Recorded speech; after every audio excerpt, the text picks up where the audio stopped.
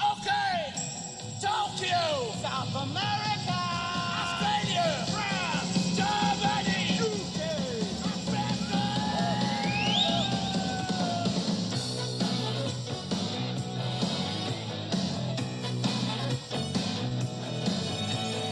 calling out around the world. Hey, man, it's on.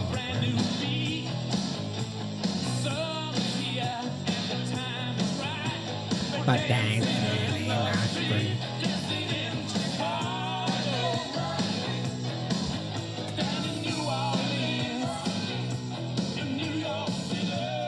All right, folks. 9 o'clock Sunday. It's the Crack House Podcast. My name is Mike O'Sullivan. Joining me, as always, in everything crack house-ish, crackheadish, whatever you want to call it, is my man Chris Muscolino. What's up, dude? Big Mike, what's good, man? Nah, nothing. Everything. Long day today. Was out. One of my kids plays softball, so I was just at the field.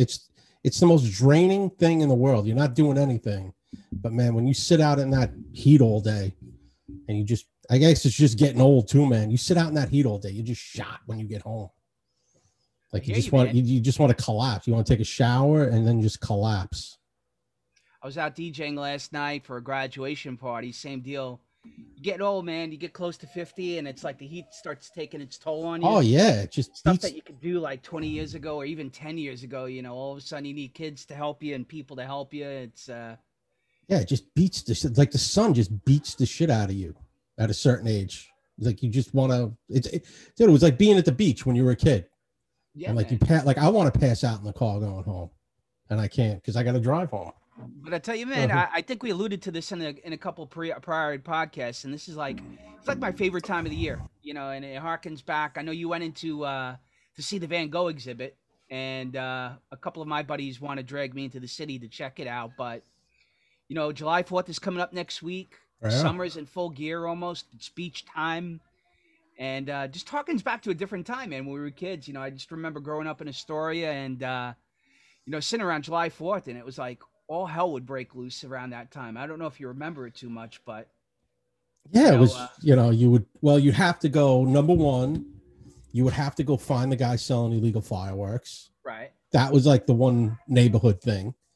I remember one year going down to, what was it? Wallbaum's on 33rd Street. No, on 37th, down by the playground over there, like 37th and 21st Avenue. Right. Right behind ICYP.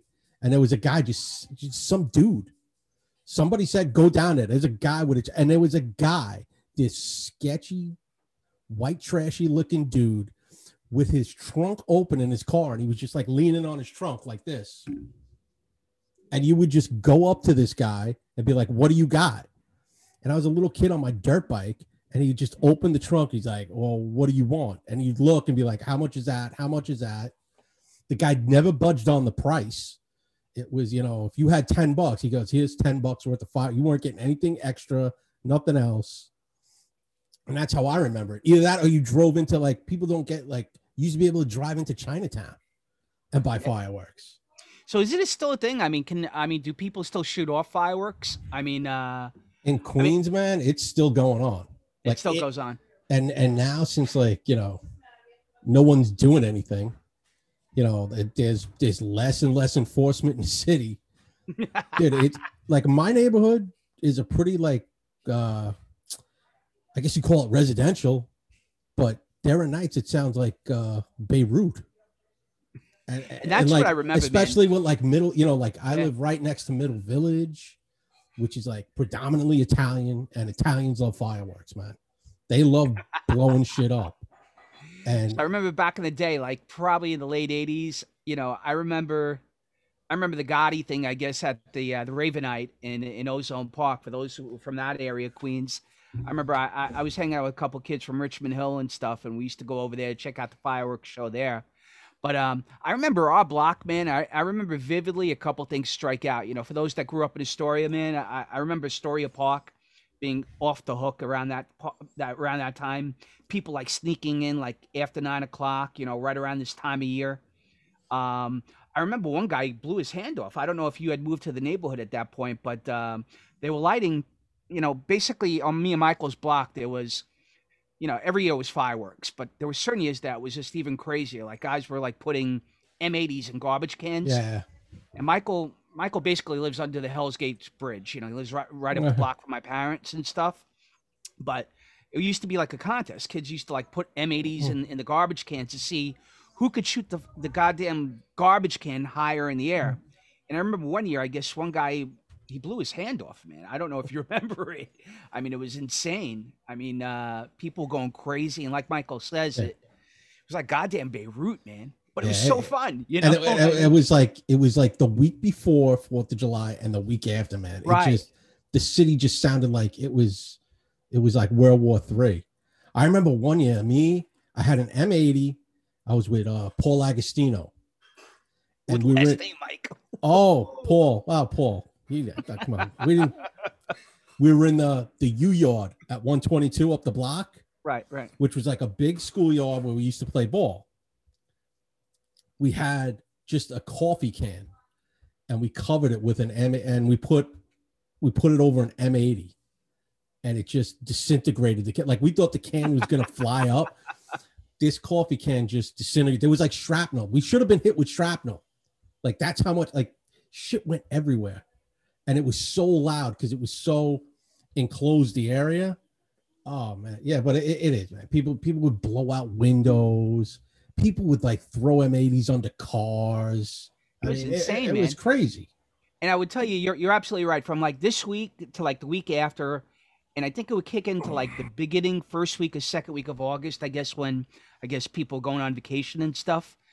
Literally, if it was a hot summer in Astoria, man, I don't know where everybody else is from. I mean, me and Michael have friends from all over the place and stuff, different parts of the country. But I would say from like June 20, this week to like August 1st, August 7th, when people would go away on vacation, crazy shit would happen, man, especially back in the 70s and the 80s. Like everybody was on the stoops. It's just like, the movies that you see and stuff that capture old Brooklyn and old Queens and stuff. And everybody was up to like, it was like a cat on a hot tin roof. I mean, that's the best way I can explain it. Like, fights breaking out, the fireworks, the craziness. Yeah, no one cared. Most of the adults were like half in the bag already because they'd been drinking and barbecuing all day. Yeah. Some adult would give you like a cigar and be like, "Here, take the cigar and go light all the fireworks off." Or you would go buy the punks from like the ice cream truck. They didn't care either. You could go buy that. I remember, I don't know if you remember, Astoria Park closed at like 9:00 if I remember correctly, right? And then it was a big thing, I guess, for guys to jump the fence and get in, and swim, when it was like brutally hot. I remember a couple summers where, heat wave, it didn't last like a couple days. We could maybe talk about global warming, Mike, at some point, or climate change, or whatever the hell you want to call it these days. But I don't know about you, but I remember a couple summers where it just seemed like it was 90 degrees for like 2 months straight. There was like no break. No. I remember like leaving our houses and walking up to like Steinway Street, like going to the movies. And you just felt like you melted by the time you got to the movie theater. Man. Right. And like from our house to the movie theater was probably like a mile and a half. And I don't know you. I mean, you made a reverse trip. So you came from Port Jeff. So I was born and raised in Astoria. Michael moved, I guess, back to Astoria when he was about 8 or 9. But I guess his family lived out in Port Jeff at some point. So he made the reverse trip. I moved further out east. He came the other direction. My family's still there. His family's still there. But I'm in Suffolk County. And me, you're the only one that really went out that far. I was out by you today. That's where the softball game was. Out. Like, was that like exit 64? I don't know if you experienced it when you're out here and stuff. It always seems like a couple degrees cooler out here than yeah. At night, it's like I could be at my parents' house and it's like 90, 95, and I come out to my house and it's still hot, but it's like 85, like it's almost like a New England feel. I mean, it's weird to explain. No, like, it is. No, it's always cooler out there. But I mean, too, man, like you don't have as many people living out there either. Yeah. It's not everyone huddled in. And how many apartment buildings are out by you, Nah, man. And even in the wintertime, man, it's like the same shit. It's like, you guys will get a couple inches there, and out here we get blasted like 12 inches, 13 inches. It's the weirdest shit. I don't know, but now I figured we'd talk about the summer, man. It's getting hot. I got a lot of gigs coming up. I did a couple graduation parties. COVID's over, man. I mean, I'm watching ball games, with 75, 80% capacity. You're in the Yeah, city, yeah. at the Van Gogh experience. I'm excited, man. It's been a long time coming. I think by September, COVID will be a distant memory for a lot of people, hopefully. Oh, definitely. Yeah, yeah. Yeah, the Van Gogh exhibit, I I think it was kind of a little sham. I didn't think it was anything special. Right, right, right. I'm not going to give away what it's just like it was an interactive thing with his artwork. I will just say this about it. If you're an art lover, go. If you appreciate art, go check it out. If you can get your hands on mushrooms, acid, edible weed, any type of hallucinogen, take it before you go. And it's gonna be legal, folks. You're not gonna have to worry. It's all legal, but going in there sober, I went in there sober, and it sucked. It was like it's like a little bit of a movie thing going on, and you were just like, all right, it's over, I'm done, let's go. Some of my kids' friends, we hang out with a group of people. They brought it up a couple weeks ago. They're like, oh, let's go into the city, let's check this thing out. I'm like, Van Gogh, that's the guy who cut his ear off, right? I mean, yeah. Well, I remember being in the Hayden Planetarium back in the day in the summer. I remember on the trips at school and stuff, and watching the Pink Floyd shows, if you remember. But oh yeah, it's exactly like that. You gotta have you gotta bring party favors with you. That's all I'll say. Bring a party favor with you when you go see this thing. Do not go in clear-headed. You will not enjoy it. And going back to crazy shit in the city in the summer, right? So check this out. I think we talked about this off air. I don't know if anybody saw this week, but how about this guy who basically is a North Carolina guy? He's an engineer, and I guess in the middle of Times Square, he's riding around like the goddamn Green Goblin. He was on a hoverboard. The guy was flying around on a hoverboard, man. Dude, how cool was that? I watched the video on Twitter. I'm like, what the F, man? And you know what? Somebody brought up a good point on Twitter. They were like, for people from New York City, that shit just doesn't faze you. You're walking around New York City and you're in Times Square.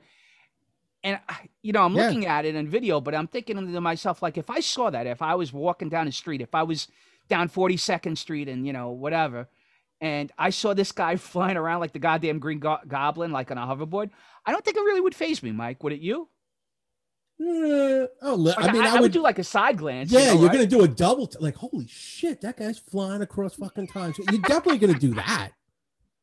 That's definitely going to like enter your mind. But you know what you know what it is, man? Because everything's so commercial now. The first thing in my mind would be like, was it staged? Oh, what company just paid $1 million? Yeah, is this guy got like a Reebok jacket on or whatever?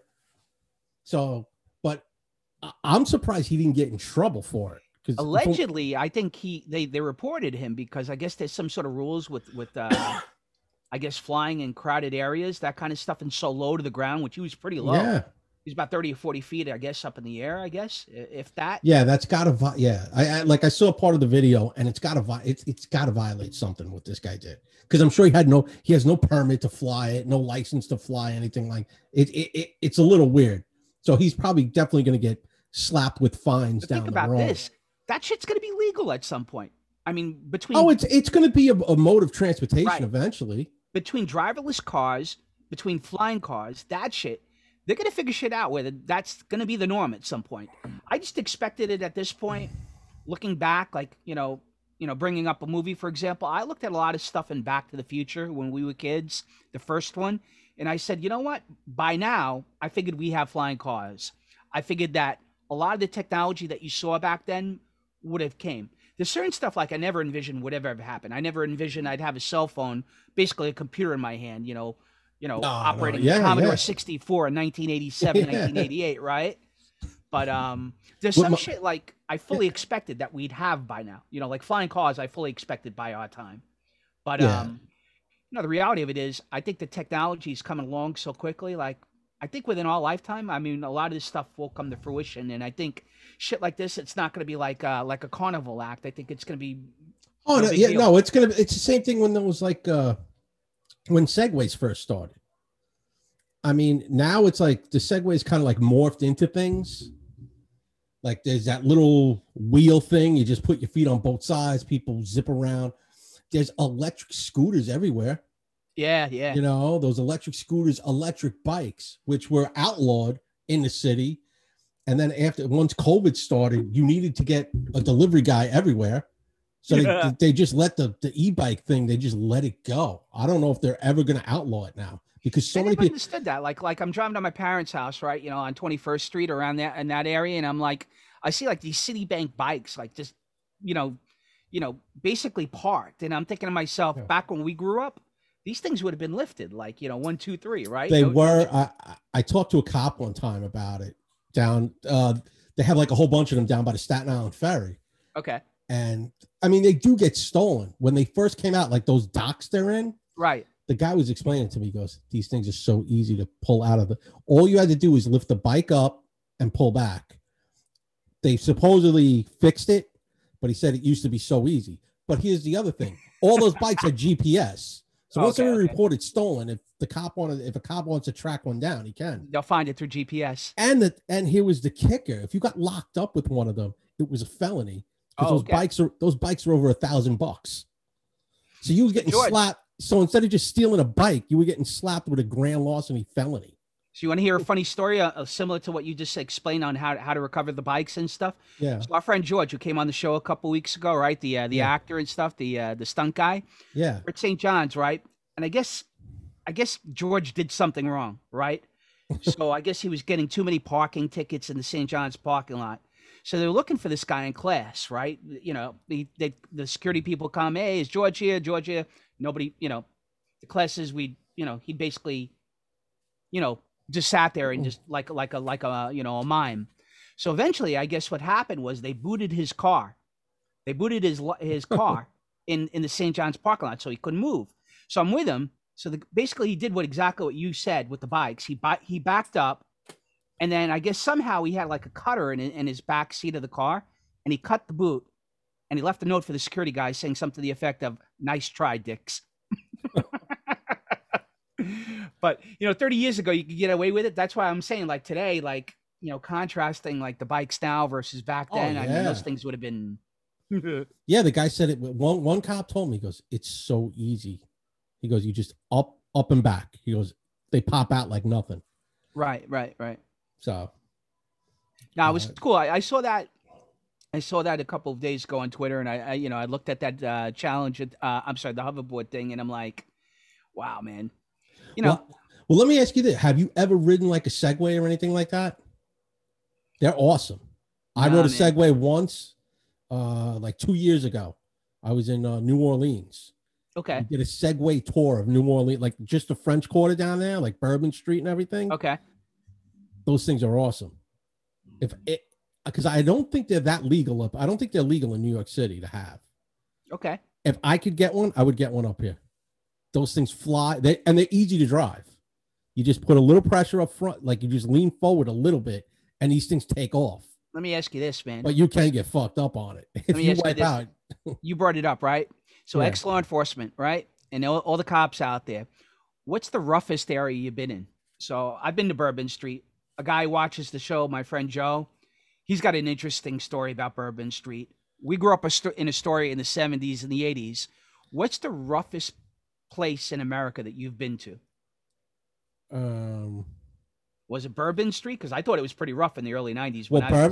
Bourbon Street, I mean, I was just there 2 years ago. Let's put it this way. You were there in the 90s. I was there 2 years ago, and we took a couple like walking tours and stuff like that. One was at night, about 8, 9 o'clock at night, by 9 o'clock, because it was dark already. It was the summertime. Okay. Excuse me. And the girl doing the tour, there's a lot of like hipstery weirdos down there. Okay. Everything's haunted down there. But the girl said it. She goes, "There's a bar that's haunted 2 blocks that way, but I suggest you do not go there by yourself." Because I'll say this: if people don't know Bourbon Street, if you wander off a couple of blocks in either direction, good night and God bless, man. So I'll give you my top 3. Number 1, Atlantic City. Yeah. Okay. I remember going there like early 90s. Atlantic City for me is probably right up there. It's number 1 or close to 2. I was in Detroit a long, long time ago for one of the All-Star games, like back in the 90s. Whenever the hell it was, might have been early 2000s. That was pretty rough. Yeah. I'll tell you what, we grew up Astoria back in the 70s, probably early 80s. You know, fish binds up on 21st Street. Yeah, there was certain places, certain areas. Yeah, right.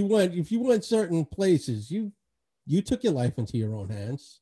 But I mean, like if let's put it this way, people want to say a story is a story. If we walked 10 blocks from where we lived, we could have issues. If we walked to the other side of Astoria Park, it could get a little hairy, right? My brother and I were reminiscing about a story, another summer story, right? So we're coming home. I had a couple of friends of mine, fraternity brothers from St. John's, right? We had a fraternity formal. It was like, this time of year, right? Or maybe a little bit earlier. And I don't know if you remember it. There was a guy up the block. I guess he got into an argument, and the other guy was in the 122 schoolyard, and he shot the guy dead. And I guess there was like a white chalk line in front of Eddie's house. Yeah. There was blood in front of my parents' house because Right. of that guy. So the guys from St. John's, they were all from all parts of, wherever, right? So like, oh my God, there's a chalk outline in front of your house. I go, it's not in front of my house. It's 2 houses down. They're like, where the fuck do you live? This is crazy. So the story goes, I guess my brother Jason ended up knowing one of the guys involved. And I guess there was an altercation up at 122. The guy was with his girlfriend. And I guess one guy got the better of the other guy, hit him with a bat or something. The other guy came back and shot him dead. And I guess he came down 122, down 23rd. And I guess he dropped dead in front of Eddie's place, Ubba's. And oh shit, nickname for one of our neighbors. Now, I'll say two places I went to that were real shitty, were both in the 90s. One was DC, Washington, like everything outside of DC. Oh yeah, back in the Scouts, man. So me and Michael in the Boy Scouts, we used to go all over the country, man. And I remember a trip like back in 87 or 88 when we were in DC, like in Marion Barry's Washington, DC, right around the time where Welcome to the Jungle from Guns N' Roses was first released. We were still in a youth hostel with like the Boy Scouts and stuff. And I remember the Boy Scout leader at the time, John, he was telling us, like stay tight, warning us of like all the bad areas. Dude, that was a pretty bad spot. Dude, I was down there in like 95-ish. This is about 95-ish, 96 with 3 other guys I worked with. Yeah. We went to go see a band from another guy I worked with who was in like this college band. The band is called Too Much Joy. They were a huge college band. They're still around. My buddy Tommy, and I was with my friend Scotty, Ronnie, and Frank. We drove down there, and one of the nights we saw the band, we're going back to the hotel, and we're like, oh man, I gotta take a leak. So we stop into a police station, and we just start talking to them. We're like, hey, we're from New York City. We're cops, and blah, blah, blah, blah. One thing led to another, and the cop there goes, want to go for a ride along? So we're like, all right. Man, this guy drove us around like the ghetto of DC. And like, I was like, dude, none of us have guns or anything. We're like, what? Like, get us. I'll say that was bad. And Baltimore. Yeah, I've been to Baltimore. I went to like the 42nd Street, I guess, of like Baltimore. Oh my God, man. I felt like it was like I went down there for an Orioles Yankees game. It was a trip. And one guy's like, yo, man, take us to like 42nd Street or whatever. So we go down like their little seedy district.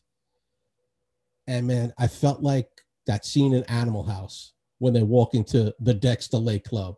Like the music went. I mean, this was like. Can we dance with your dates? Yeah, that's what it was like, man. Oh, if we had girls with us, those girls were done. Oh, I'll give you another spot, Mike. Me and my buddies, we went on to a road trip up to Drexel University in Pennsylvania, right near Philly, near Temple. Boy, like late at night for all those who've been up in the area, there's a McDonald's not too far. Me and my buddy Mike walked in there late at night, 3 a.m. Homeless guy follows us in, grabs the 40 ounce that my buddy Mike leaves outside, sits next to us in McDonald's. We're the only white dudes in the place. Yeah. We're hungry. We won't give a shit. I don't care. I don't care about color. Neither is my buddy Mike. Guy sits next to us. He's trying to intimidate Mike. And Mike's this big 6'4" German guy with a goatee. We called him Anvil, right? And, from Jim the Anvil Neidhart. And he sits next to Mike, and he's a small guy, and he goes, "You gonna eat that pickle?" As Mike's eating like a hamburger, like from McDonald's. He goes, "Yeah, I'm gonna eat the pickle." Then he goes, "You want some 40 ounce?" He goes, "That's my 40 ounce that I left right outside." So we walk out, we finish our meal. 3:30 in the morning, the guy follows us out. He's like, "You know what? How about I bust a cap in your blah blah blah blah blah blah blah blah blah?" Like, "Yeah, okay, bro, knock yourself out." We just walked away, man. But it was like, it looked like fish spines. It looked like Queensbridge. Rough. Yeah, man. There was some we always say like New York is tough, man. But then you go like some spots. There's some spots out there. Like what the? I drove through. I think I drove through like one part of like Compton, but it was during the day. I didn't think too much of it. But it was like during the day. I didn't. Yeah, me too. It was about 15 years ago. I was out there. Yeah, I think I've been to Miami. Yeah, that was during the day. You know what it was? Most of the stuff was like during the day. So, Dallas wasn't bad. You ever been to Dallas? Dallas at night. I've been at pretty much every major city in Texas, man. You know what? Austin can get a little seedy, but I didn't really feel. Yeah, but Austin's like a weird villagey type of vibe, and it's like the homeless guy's just a stoned out hippie. He's not going to stab you for a nickel. Look, you grew up in Astoria. You're ex-law enforcement. I grew up in Astoria. I can handle myself in most situations. I guess what I'm alluding to is like situations or places where you felt unsafe, and I never really got that vibe from Austin. It was more like you said, like drugs, drugs, hippie, music type stuff. But like Philly, near Temple, Astoria back in like when we were kids, like we were talking about, like in the beginning of the show. I would say Detroit, it's kind of tough because I stayed around Comerica Stadium. Baltimore wasn't bad for me. I mean, I just basically went to the Yankee game. We went to Camden Park, Camden Yards. I stayed like in the nice spots, so to speak. I'll tell you, out on Long Island, there's really not too many spots, but I'll tell you one place, Mastic. I don't know if you ever heard of that place. Mastic, I break my wife's chops all the time because, she's born and raised out here, and she takes offense when I talk about my experiences growing up in the city and how, I have like a tougher, background. She gets very apprehensive about how she's, sheltered or grew up in a sheltered neighborhood or a nice neighborhood and stuff. And she's like, that's bullshit. You don't even live in New York City. You live in Queens. And I'm like, which drives me crazy. It's a conversation for another day. But for those people out on Long Island, I think the one place that really took me back was probably Mastic. I walked out there and it's like, I was in a car and it's like one of those places where, don't open your doors, that type of deal. Roll them up. Right. Roll them up. I had a buddy of mine. He went out. Remember Dorney Park out in Pennsylvania? Sure. He says that that neighborhood that like surrounds Dorney Park is just a dump. Okay. He was out there like visiting someone, and he's like driving through these neighborhoods. He's like, "Where the hell am I?" I mean, yeah. He goes. It was just like crack houses and burnt out buildings, and what was pretty rough too in New York? There's two spots. Rockaway, back in the 80s, early 90s. Far Rockaway is Far just Rockaway, dude. That place was no joke. That place is like Vietnam still. Like around, I would say anything lower than Beach 109th Street. I remember going to the beach back there in the 80s and the 90s with buddies, and I just remember being on that boardwalk, and it's like we always went like groups of kids, like 10, 20 kids, and it's like, holy shit, like wandering dogs, packs of kids. It's like, I feel like I'm afraid for my life. Yeah, this is crazy. Albany near your Albany University I heard, is not so great. I worked with a guy that grew up there, and he said like parts of it were just a complete shithole. I worked with a guy too he went to school up by Utica, and he said that was a mess up there. He said he used to go to bed to gunshots. Yeah, man. And then I think Odillo, our friend Odillo, Tony, I think he went to a Raiders Buffalo championship game, and I remember him It's been a long time since I've been to Buffalo, and I don't really have fond memories of that place either. I was with him on that trip. Oh, you went to the trip. Okay. Me, him, and Mark went. Okay. And I don't remember it being that bad. I remember him or one of you guys telling me that it was really not great. I went there about. It's like a run, like Buffalo. It's just like it's like a rundown town. I went here. I'll tell you how I was in Buffalo 10, 11 years ago. About 10 years ago for my kids. My kids used to be on a swim team. That place, the Anchor Bar that's up there, you know, the home of the wing. Yeah. It's in the middle of a ghetto. It's a dump. Like I was there at like 5 p.m. because I wanted to try the original buffalo wing. Okay. So the kids went swimming. They were done swimming for the day, and it was like, we got to go here. We're up here. We might as well go. And we went in there, and like there were crackheads walking around in the middle of the day, right, like across the street from the place. A lot of burnt out buildings, a lot of rundown. It looked like a place from like the 1980s, like you'd see in a movie, like just like a burnt out, like kind of just like a shelled neighborhood that got ravaged by drugs and never came back. That's exactly that. That to me is like what that part of Buffalo, like where that Anchor Bar is what it looked like. It was just like a shelled out, a lot of old storefronts, a lot of stuff that just looked closed, out of business. Right. But I wouldn't. But the other side of Buffalo, like where the colleges are, that's not weren't too bad. That's not too bad. Yeah, those weren't bad at all. But where that place Duff's was, I wouldn't live there. I wouldn't go. Like I wouldn't even go up there again for those wings. The wings were all right, by the way. Duff's Wings. Yeah. If you're in Buffalo, if you're in Buffalo, you go. But I would never make a trip to just say I want to go to Duff's for wings. Like it's not that great. I'll bring up an old cult classic of favorite of mine, Streets of Fire with William Dafoe and Michael Paré and young Diane Lane. And she gets kidnapped by William Dafoe, who's like a biker. You know, I don't know if you remember the movie. Yeah. He takes her to a place called the Battery, which is like a whole bunch of biker bars, and a whole bunch of like burned out buildings. It kind of reminds me of like some of these places that we're talking about. One place that comes really to mind is like a place called Tim Hickey's in the Rockaways. Remember that spot? Yeah.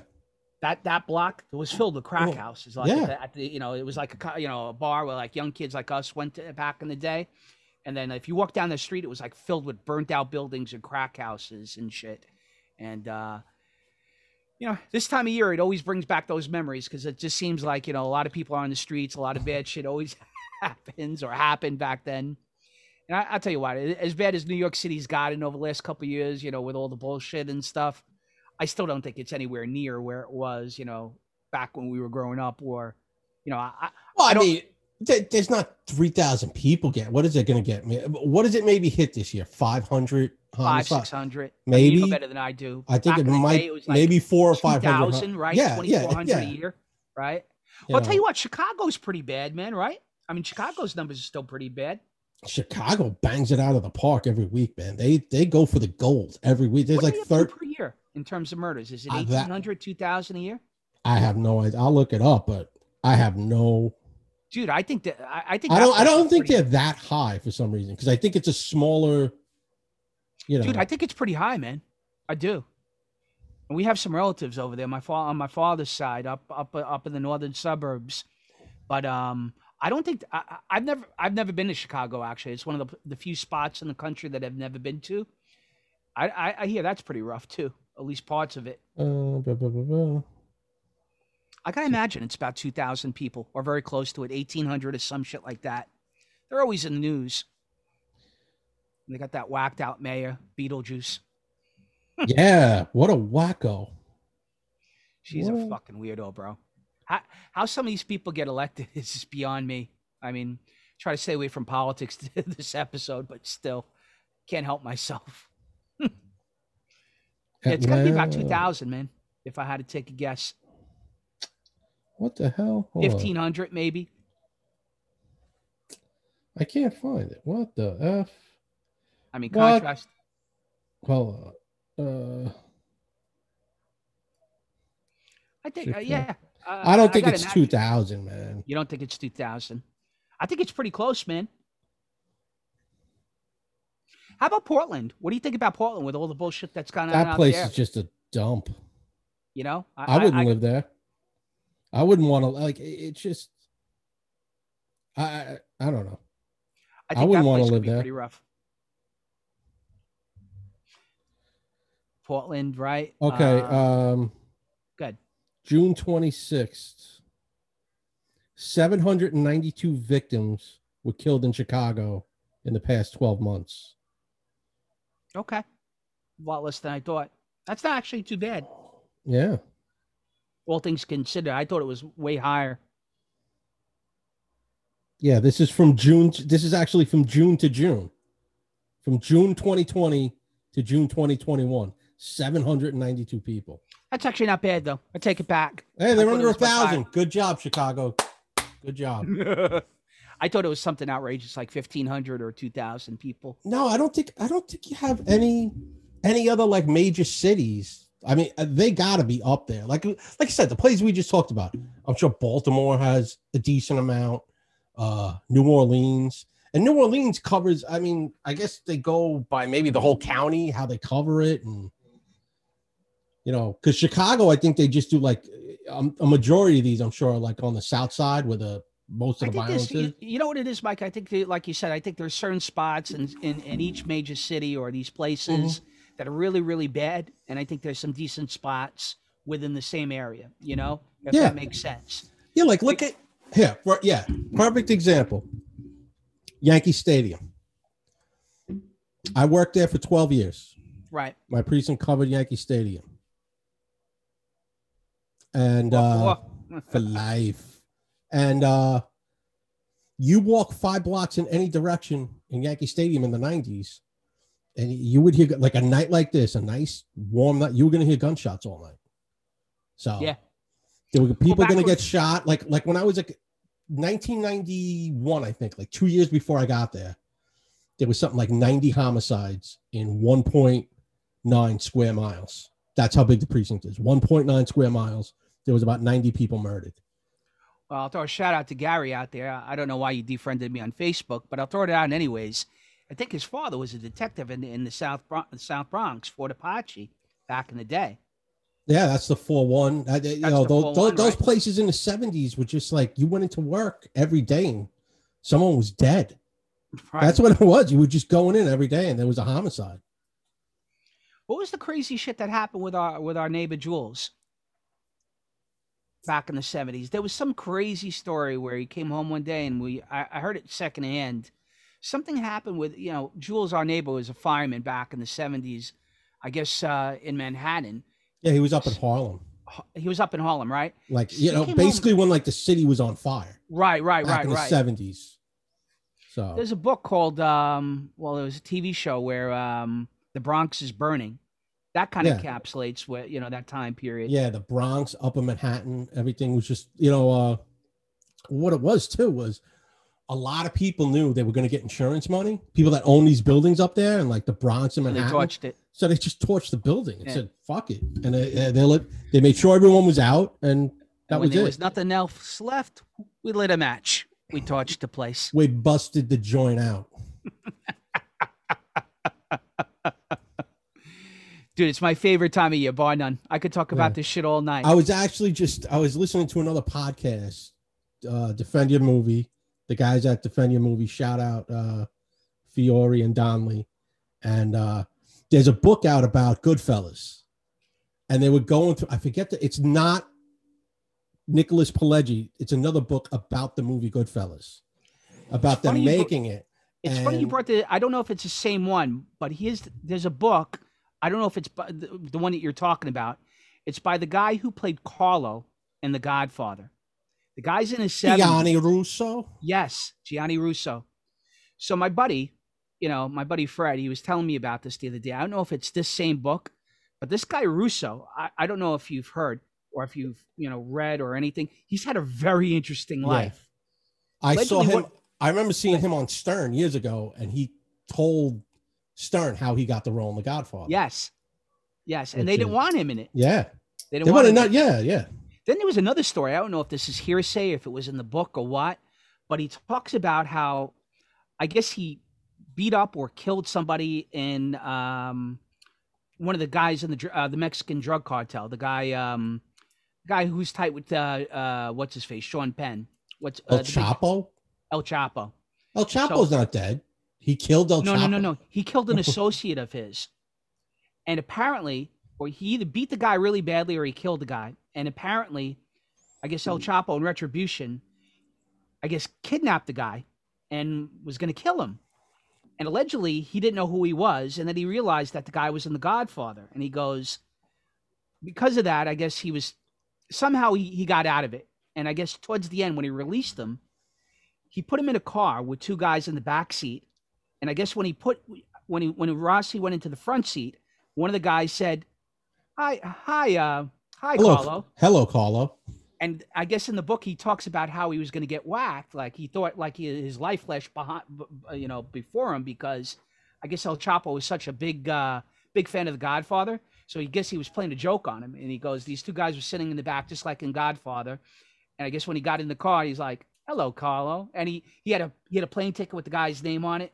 And, just like in The Godfather. And he's like, "I'm going to get killed." He goes, it's a pretty interesting book. I don't know if it's the one you're talking about. What a great joke to get played on you. I think I was going to get murdered.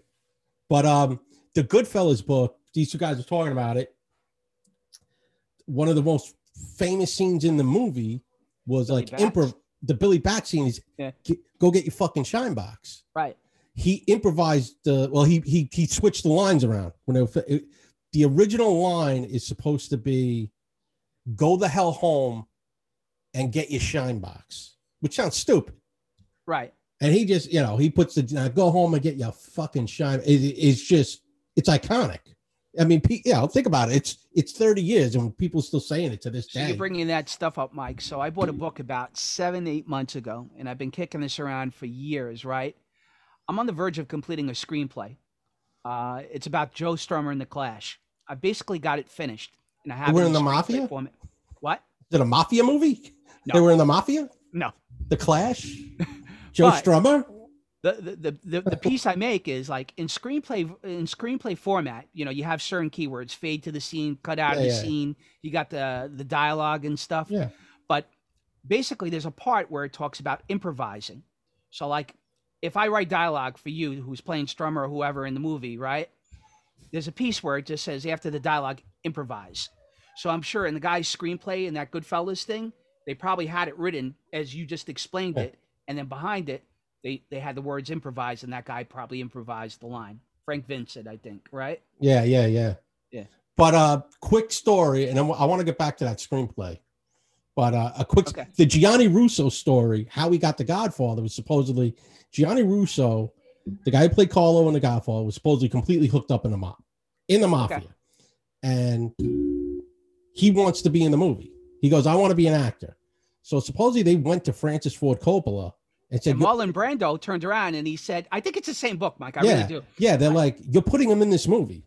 And they're like, "No, we don't want it. Apparently the story goes, I think he grabbed Marlon Brando and he's like, he was acting out and like he grabbed Brando really tight and he said something like threatening to him. And Brando's like, "This guy's perfect. Put him in the movie."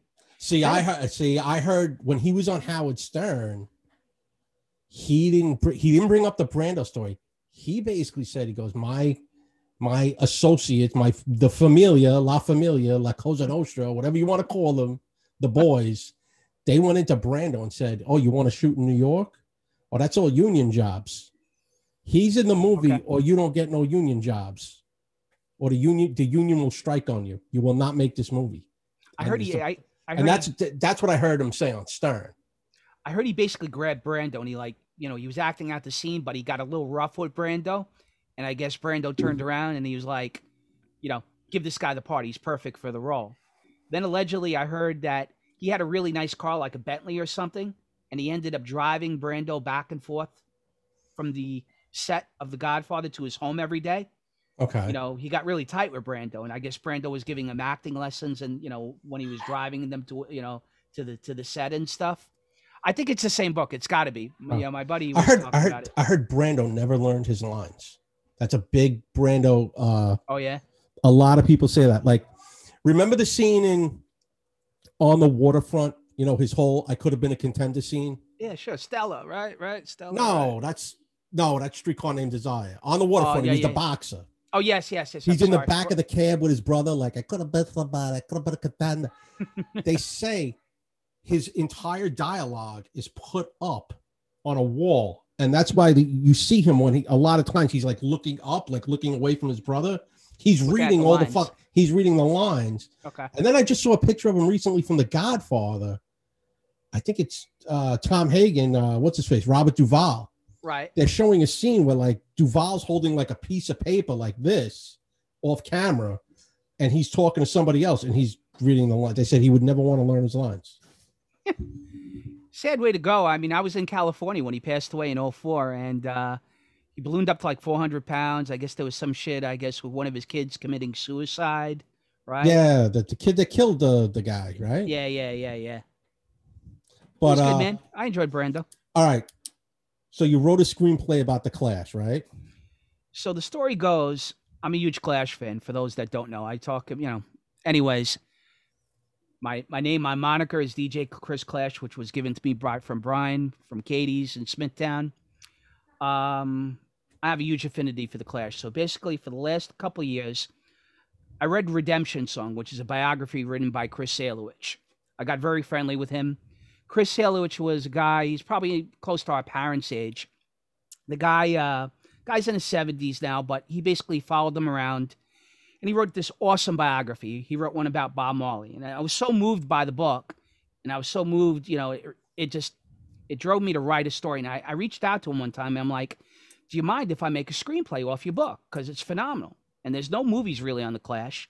No, and I there's never heard of it. really nothing about them, but they're one of the most influential punk bands back of that time period. And it's a pretty interesting story. So he said, yeah, no problem. He goes, if you ever come to London, he goes, I could probably hook you up with Mick Jones, whose birthday is today, along with my mother, or yesterday, right? And he goes, I could probably introduce you to Paul Simonon. So the drummer. I'm sorry, the bass guitarist. And I said, cool. So I kicked it around for a couple of years. I had a couple of notes. I bought a screenplay book about 8-9 months ago, and I've been just putting it into screenplay format. And basically, it's the story of Joe Strummer's life and the formation of the Clash. I took elements of the movie Queen, Bohemian Rhapsody. Oh, listen. Right. Let me jump in right here. Don't make it one of those movies where they come up with the song really weirdly. Like, it's just how quick. Remember, there's one scene I talk about. There's one scene. Yeah, I was just kicking that around. There's one scene similar to that. I'm not gonna lie, about Rock the Casbah, which is one of their biggest hits. Rock the Casbah was written by Topper Headon, the drummer who was hooked on heroin, who they threw out of the band. He's the guy that wrote Rock the Casbah. Yeah. And the beginning of the movie, without giving it too much away, Strummer comes from parents of diplomats. And he was like a middle class to upper middle class kid who was always like looked down upon by like the Johnny Roddens of the world. Because Johnny Rodden's like this Irish guy who moved to London and was like completely ostracized, because he was Irish in the middle of an English neighborhood, English country. And he always looked down on Strummer, who wrote a lot of his songs were politically charged, and they were more towards the left and stuff. And he was like, this guy, he's basically a poser. He's a guy, talking about middle class stuff and low class people stuff, but he comes from like diplomats and stuff. Yeah. So like one of the beginning scenes that I write, and the Casbah kind of draws into this, is that the father was basically shipped off to like India to, basically they got estranged. The kids went into like a boarding school, and the parents went to India because he was a diplomat for England. So I kind of tied that in. Without giving away too much of the movie, it basically gives a lot of tidbits about Strummer's life. And also the formation of the Clash, and it also, the ending is very similar to the way, again, without giving it away, I'll put it this way. If you've ever seen The End of the Doors by Oliver Stone, where he's in the bathtub and they fashion after that, it's not exactly that, but the way Strummer passed away, he passed away in December of 2002, and he passed away from allegedly a congenital heart defect. So he walked his dogs, he came back, and he dropped dead on his couch. So up until that point, about 3 or 4 weeks prior to that, one of the biggest regrets of Strummer's life was he fired Mick Jones, which I go into in the screenplay. And I guess 3 or 4 weeks before he passed away, he had a new band called Joe Strummer and the Mescaleros, and they did this huge benefit for the firemen in Acton, England. And Mick Jones spontaneously came up on stage. They got together, and they kind of kicked around, I guess reuniting the Clash. But I guess Paul Simon and the bassist was against it. So basically, right around the time where he passed away because of the heart attack, he sent over a fax to Paul Simon and basically stating to him, like, look, we're going to get inducted into the Hall of Fame in 2002 in another month or two. He goes, why don't we all perform together? And he goes, we have a record deal. And without giving it away, it's kind of like the end of the story is kind of similar to The Doors, and between the way he passes away and between that fax coming around about reuniting the band. It's a pretty sad story in some regards. It's a song about redemption, which is the name of Salowich's book, The Redemption Song. And I was talking this over with my wife and a couple friends the other week, and they said the same thing. And I think you just said it a moment ago that there's nothing about them. No, I've never heard. Band, there's nothing out there. When we talked like a couple of months ago too about the Ramones. I don't think is there a Ramones? I don't think there's a Ramones movie either. Right? There's a movie called CBGB's, which is about the beginning of that band, that bar down the Lower East Side. So, is that the one? Alan Rickman, right? Yes. Yeah, I said that's actually a real cool movie, man. That's a cool movie. So that the Ramones are in that. Yeah. That's like before he died. Right before Rickman died, I think. Yes. But there's not actually a movie about the Ramones, which is another interesting story, and maybe I'll get around to writing something about that. To me, Strummer's always grown on me the last 10, 15 years, as I've gotten older, because it reminds me of my grandfather and his populist views and his left-wing views. I'm probably one of the only people in my family, Mike, and for the audience out there that leans right. Most of my family, they're from Europe and stuff, and they kind of lean towards that leftist, vision that Strummer had. But, he's grown on me because basically, without getting too personal, he died the way that my grandfather died. It always reminds me of that, in December of the year. The guy was a people-oriented guy, as far as, he loved people. He loved all cultures and all types of music. And there was, I think, a little bit of a regret in the guy's life in the way that the band broke up. Because the reality of it was the Clash broke up after about 7, 8 years. Yeah. And, I think that if they had stayed together, they probably would have had a much bigger influence than they did, versus. So, I've been kicking around. I'm almost finished. I've done some research. I wanted to reach out to Dito. So we have a close friend of ours, Chris, who I'm going to reach out to see if he has any advice. But I don't think there's really a lot of money in selling a screenplay. So from what I understand, for your first screenplay, I think you can make anywhere between like $7,000 to $10,000, unless you sell it to like a big time producer, or if like you're a guy like Cuomo, for example, who sold his book rights. And I think if you write a book versus sell a screenplay, I think you can make more money off like selling the rights to the book versus the actual screenplay. But the reality of it is, if I can get it sold, it kind of opens my doors. So if I ever do something else, my second or third project, if this one's, successful, could really get me paid. So we'll see, man. We'll see. Buy his screenplay, man. Who's ever listening? Buy the screenplay. Option the rights, whatever they call it. Yeah, speaking of that, then, like all right. So you're a Joe Strummer. I know you're a Joe Strummer Clash fan. Would you go see a Joe Strummer hologram band? We kicked this around a while ago about holograms coming back. You would go see a hologram? In a heartbeat, man. In a heartbeat. Here's the top guys I would say. I would see the Beatles, who obviously they're a little bit, they were busted out by the time I was old enough to go to shows. So it'd be the Beatles, the Clash. I spoke to Salowich maybe about 5-6 years ago, and I asked him that question when it was, right around the time of the Tupac thing in Coachella. And I said to him, do you think Paul Simon and Mick Jones would ever consider doing a hologram tour? And he goes, absolutely not. So the question that you asked me, yes, I would. B, do I think gonna would ever happen. happen? There's certain acts that I don't think would ever No. do it. And they're Oh one of no, them. no. I think it all depends. Like, who needs the money? That's all that comes down. Like if those guys in the Clash are just like, I just want to go live my life, and especially two men, they're a lot older. I In the think 70s at this point. All right, let's put it this way. All right, Dave Grohl has killed it with the Foo Fighters. Nirvana. Well, what the fuck ever happened to Chris Novoselic? He's out there. I don't know what he does, but I bet if you approached Novoselic and said, "Listen, we can put up hologram Kurt," and who even cares about Grohl on the drums?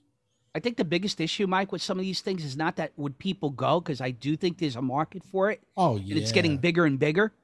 I think the real issue is like some of these estates and some of these acts are it's all who owns the rights, right? But I think too, doesn't Courtney Love own most of the Nirvana stuff? She is, and that goes back to like the whole conspiracy theory that we talked about a couple episodes ago, or in the sense that I think if he divorced her, she would have lost a shitload of money. So the motive is that allegedly he wanted to divorce her, and before he got the opportunity, she had him offed, which is a longest story for another time. I wonder let's see what she's worth quick. She's definitely up there. She's definitely up there. I mean, all those like royalty. He wrote all wrote all the stuff off that Major Hole album, or most of it, for those first one or two. He was like the ghostwriter on it, right? Right. And allegedly, the conspiracy theory goes that he was looking to divorce her, and if he divorced her, she'd have lost all the rights to all the songs. Holy shit! Yeah, she's up there, man. $100 million. Yep. $100 million to do. Wow, she's 5'10". I didn't know that. $100 million. She used to live, I don't know if she still does, she used to live right across the street from the 6th precinct down in the West Village. Really? They said she was she had a building there. Brooke Shields lived over there too. We used to see Madonna near my dad's building up on Central Park West and 72nd. She used to run early in the morning, like 6, 7 in the morning. She used to have like 30 people running around, near Central Park and stuff. This is like around the time she was dating Jose Canseco back in the day. Oh, okay. Like 91, like 89, 91-ish, right around that point. Yeah. Courtney Love, I never saw. They said every now and then, though, she would just walk into the precinct, whacked out of her mind. Because I think she was having neighbor issues. And she would come in, like, complaining about and then the neighbors would come in and complain about her. She'd stroll in at like 4 in the morning, out of her mind. But who also lived across the street over there was Brooke Shields. I met her once. Wowzers. This had to be maybe less than 10 years ago. In terms of looks, are just whacked out. No, looks unbelievable. Okay. Like she still looks exactly the same. Yeah, she aged pretty well. She was like walking her dog. She came by, she said hello, and walked right back into her house. But yeah, she looks exactly the same. The camera, there's no camera magic with her. Okay. Really, really amazing. I guess that's about it for now. Oh, one quick thing. I got to give a shout out. I was supposed to do it last week. My man, Chris Beige, the crooner himself, my buddy Chris, saw Cruella when we were trashing it last week. And he said we were absolutely right. The movie blew. But he did, however, say the soundtrack was incredible. And I mean, we were talking about how much it costs sometimes to put music in movies. This is a Disney movie. He said the soundtrack is basically every major hit from like the late 50s to like the late 60s is in it. And he said it's just unreal. He said the music is awesome, but the movie was horrible. So Beige, I didn't forget you, man. I told you I'd do it last week. I forgot. I did it this week. The crooner is always right. Make sure you knock with your elbows. He knows what I'm talking about. I will check it out. I had never got around to seeing it. I'm not gonna see that movie. I could care less at this point, man. I don't have little kids anymore. There's no reason for me to see it. But I haven't seen anything. There's been nothing good out. No, it's been weak, man. I think the two movies I'm looking forward to, I guess, is The Saints of Newark, which we talked about last week. Yeah. That's September, right? Yep. Yeah. And I think that's being released in HBO Max and in the theaters at the same time. And then the other one is Top Gun 2. You know, that I'm looking forward to that one. Yeah. You know what movie I have no real desire for, and I just saw another trailer for it, was Suicide Squad, the reboot of Suicide Squad. Yes. I can. Wait a second. Before we go any further, next week, it's Macho time. The UFO report got released.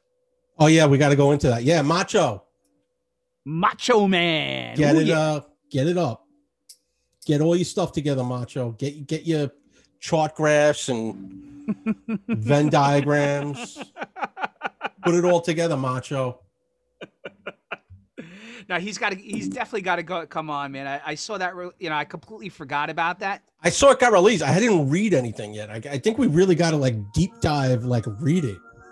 Definitely.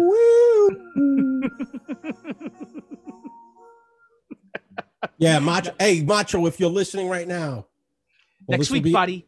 Yeah, text me if you still got the same number, so we'll talk during the week. Yeah, I don't think there's anything too earth-shattering other than what we talked about, but I looked at a little bit of it. We'll get more into it next week. All right. But I wanted to bring that up. All right, cool.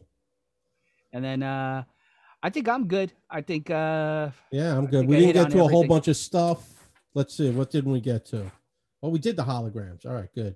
The Challenger, we didn't get to that. The explosion. They said they were still alive. That sucks. You wanted to talk about foods that built America. Yeah, we'll get around to that. That's a pretty interesting show. Trans athletes. The openly gay guy. The openly gay guy in the NFL. Nobody gives a shit anymore, guy. It's not like you were the best player. I think that guy actually said that so he'd keep his job. Now that he's like in, I don't know. So now it's like you get rid of him, and I don't know what to make of it, Mike. I don't want to get myself in trouble on the podcast and stuff, but I can tell you this: I see a lot of pandering, going on in all the major sports. But it's one thing I did see is that UEFA, the soccer federation, they ruled against the German stadiums, lighting the German soccer stadiums, lighting their stadiums up in the rainbow colors.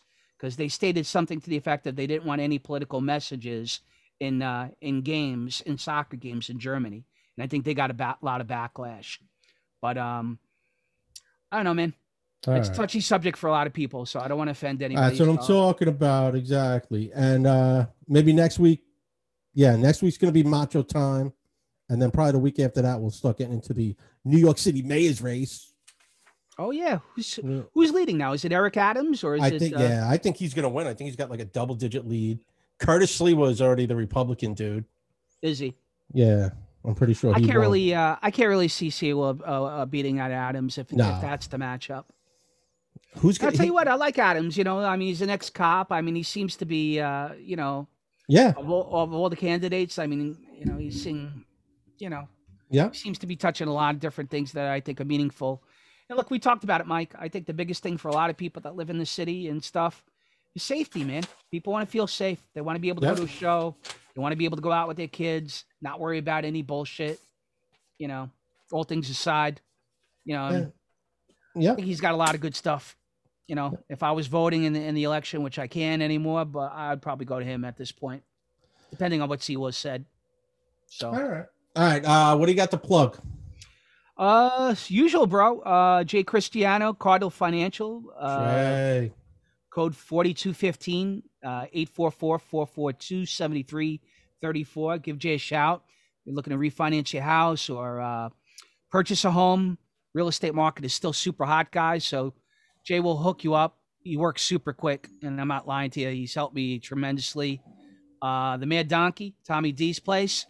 3207 36th Avenue, Astoria, New York. And I am officially booked basically to, I guess, the end of the summer, or pretty close to it. I have a couple spots left. Check my website out, www.djchrisclash. I did a graduation party last night for a really close friend of mine and his kid, Tony. I hope you had a good time. Put some pictures up on Facebook. Mention the podcast. Mention you're a friend of Mike. I will absolutely do my best to, give you a discount. And come the fall when the wedding season's full blown again, and COVID's really done, check me out. I'll really do the right thing by people. All right, so check me out, DJ Chris Clash. Take it away, Mike.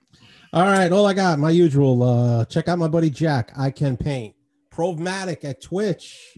Watch him play video games. And Pat Dixon, Compound Media. He's got New York City Crime Report podcast, which I've been a guest on several times. And he's also got the Crime Report on Compound Media every Thursday live at 7:30. Subscribe to Compound Media, and you can watch all of their shows. It's been a great week.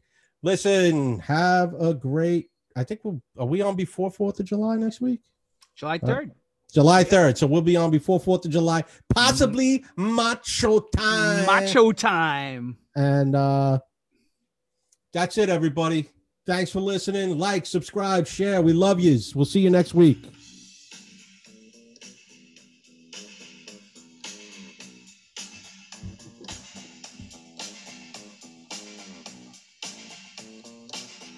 The old Rush Limbaugh song, for those that used to listen to Rush.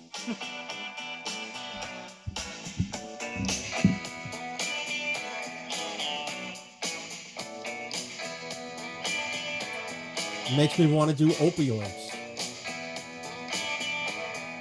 We'll see you later. Bye-bye. Good night, everybody.